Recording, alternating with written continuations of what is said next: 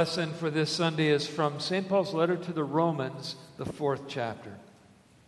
What then shall we say was gained by Abraham our forefather according to the flesh?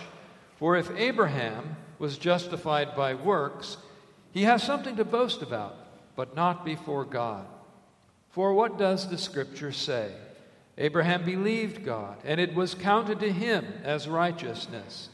Now to the one who works, his wages are not counted as a gift, but as his due. And to the one who does not work, but trusts him who justifies the ungodly, his faith is counted as righteousness. Just as David also speaks of the blessing of the one to whom God counts righteousness apart from works. Blessed are those whose lawless deeds are forgiven and whose sins are covered. Blessed is the man against whom the Lord will not count his sin. For the promise to Abraham and his offspring that he would be heir of the world did not come through the law, but through the righteousness of faith. For if it is the adherents of the law that are to be heirs, faith is null, the promise is void.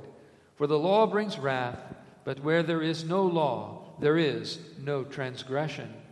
That is why it depends on faith, in order that the promise may rest on grace and be guaranteed to all his offspring, not only to the adherent of the law, but also to the one who shares the faith of Abraham, who is the father of us all. As it is written, I have made you the father of many nations, in the presence of the God in whom he believed, who gives life to the dead and calls into existence the things that do not exist. This is the word of the Lord. Thanks be to God. We rise. The Holy Gospel from John, chapter 3. Glory to you, O Lord. Now there was a man of the Pharisees named Nicodemus, a ruler of the Jews. This man came to Jesus by night and said to him, Rabbi, we know that you are a teacher come from God, for no one can do these signs that you do unless God is with him. Jesus answered him, Truly, truly, I say to you, unless one is born again, he cannot see the kingdom of God. Nicodemus said to him, How can a man be born when he is old? Can he enter a second time into his mother's womb and be born? Jesus answered, Truly, truly, I say to you, unless one is born of the water and the Spirit, he cannot enter the kingdom of God. That which is born of the flesh is flesh, and that which is born of the Spirit is spirit. Do not marvel that I said to you, you must be born again. The wind blows where it wishes, and you hear its sound, but you do not know where it comes from or where it goes. So is everyone who is born of the Spirit. Nicodemus said to him, How can these things be? Jesus answered him, Are you a teacher of Israel, and yet you do not understand these things? Truly, truly, I say to you, we speak of what we know and bear witness to what we have seen, but you do not receive our testimony. If I have told you earthly things, and you do not believe, how can you believe if I tell you heavenly things? No one has ascended into heaven, except he who descended from heaven, the Son of Man. And as Moses lifted up the serpent in the wilderness, so must the Son of Man be lifted up, that whoever believes in him may have eternal life. For God so loved the world, that he gave his only Son, that whoever believes in him should not perish, but have eternal life. For God did not send his Son into the world to condemn the world, but in order that the world might be saved through him. This is the gospel of the Lord. Praise to you, O Christ. Grace to you and peace from God our Father and our Lord Jesus Christ. Amen. Our text is from the Gospel reading, John chapter 3, especially these words. And as Moses lifted up the serpent in the wilderness, so must the Son of Man be lifted up, that whoever believes in him may have eternal life. A visiting volleyball player is struck by a speeding car and suffers severe life-changing injuries. Another speeding car hits a vehicle so hard it throws it off a bridge and kills 4. Or closer to home, in Dupo, a man goes on a rampage, killing another man and seriously injuring a police officer, and eventually kills himself.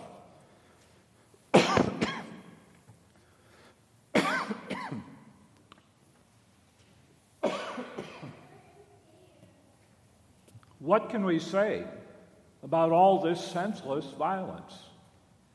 Is there any place where we're safe? Our text today comes at the end of a conversation that Jesus is having with a man named Nicodemus who wants to be safe. Nicodemus had come to Jesus. He was a Pharisee, well-educated, political, religious leader of the Jews in a position of authority, a member of the Jewish ruling council. And the Pharisees, including Nicodemus, considered themselves to be deeply religious people. Nicodemus comes with a question. He comes at night when no one can see him talking to Jesus. He knows Jesus is a great teacher, but he doesn't understand much more than that. He doesn't understand what Jesus really is. The Jews of his day were waiting for the Messiah to come, but they had not recognized Jesus as the promised one. He wants to know how he can be sure that he will be saved from his sins. He wants to be safe. He thinks he's done everything that he needs to do, but he just wants to be sure he's safe. Jesus answers Nicodemus by telling him of an Old Testament event. The Israelites were in the wilderness, being led by Moses from slavery in Egypt to the land that God had promised to them. And along the way, in spite of everything that God had done for them, they sinned against him. Repeatedly, they doubted God. This time they were complaining about food and water, even though God was providing it for them.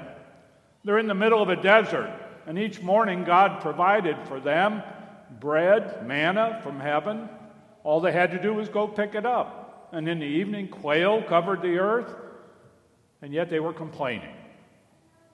Eventually, they questioned whether or not God was doing what was best for them. They wondered aloud if it had not been better for them to remain slaves in Egypt. God sends them a wake-up call. Poisonous snakes invade the camp. Many people are bitten, and they die. Finally, they realize they're getting what they deserve for their sin against God. And now they're sorry for their sin, and they come to Moses and they beg that he would intercede with God and beg for God's mercy. God does show mercy to them. He directs Moses to make a snake out of bronze and to lift it up on a pole, and all who have been bitten by the poisonous snakes, when they look at the bronze snake on a pole, they will survive. They will be saved by God's mercy. And they realize they're being saved by God, not by the bronze snake, but it's God who uses this means to save them. Jesus explains to Nicodemus that same type of thing will happen again. All people, like the Israelites of the Old Testament, have disobeyed God, including you and me. And the punishment for sin is death. Like the Israelites who died of the poisonous snakes, sin has poisoned us to death. Not just physical death either, but eternal death in hell. But God shows his mercy to us and to all people. Instead of getting what we deserve for our sin, God saves us from our sin. And as Moses lifted up the serpent in the wilderness, so must the Son of Man be lifted up. The Son of Man, God's Son Jesus, will be lifted up not on a pole but on a cross. His death on the cross is not for anything he has done, for he has lived a perfect life. But he takes the punishment that you and I and all people deserve for our sin, so that our sins are forgiven. The price of our sin having been paid by Jesus on the cross, that whoever believes in him may have eternal life. Looking at that cross, that is, trusting Jesus, saves us.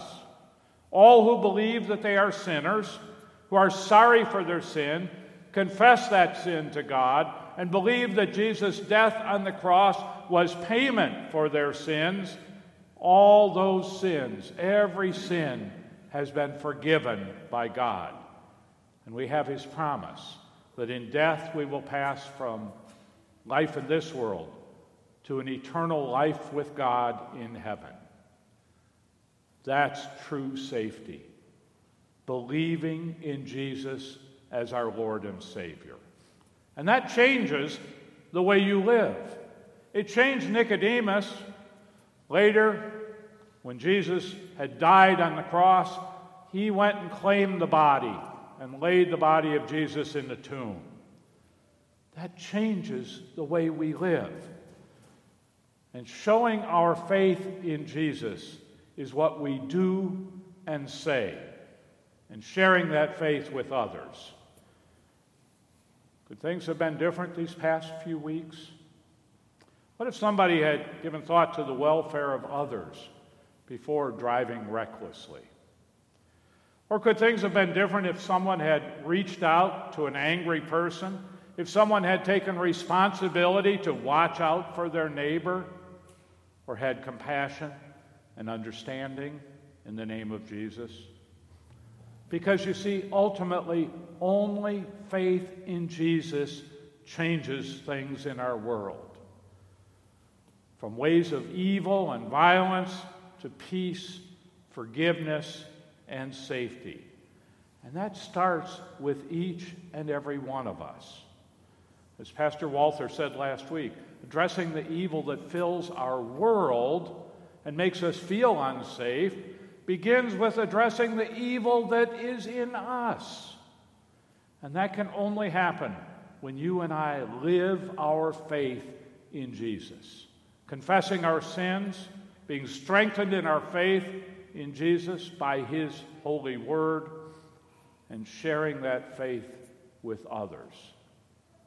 In the words from God's word that we speak, the way that we live our lives and show God's love to others. And so I want to challenge you. I want to challenge you in the weeks ahead to share your faith.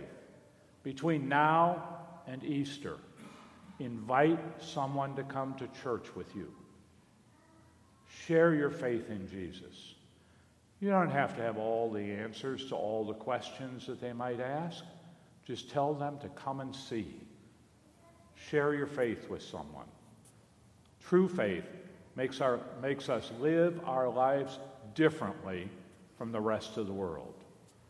And there's no better way to show that difference than to share God's love in Jesus with someone else.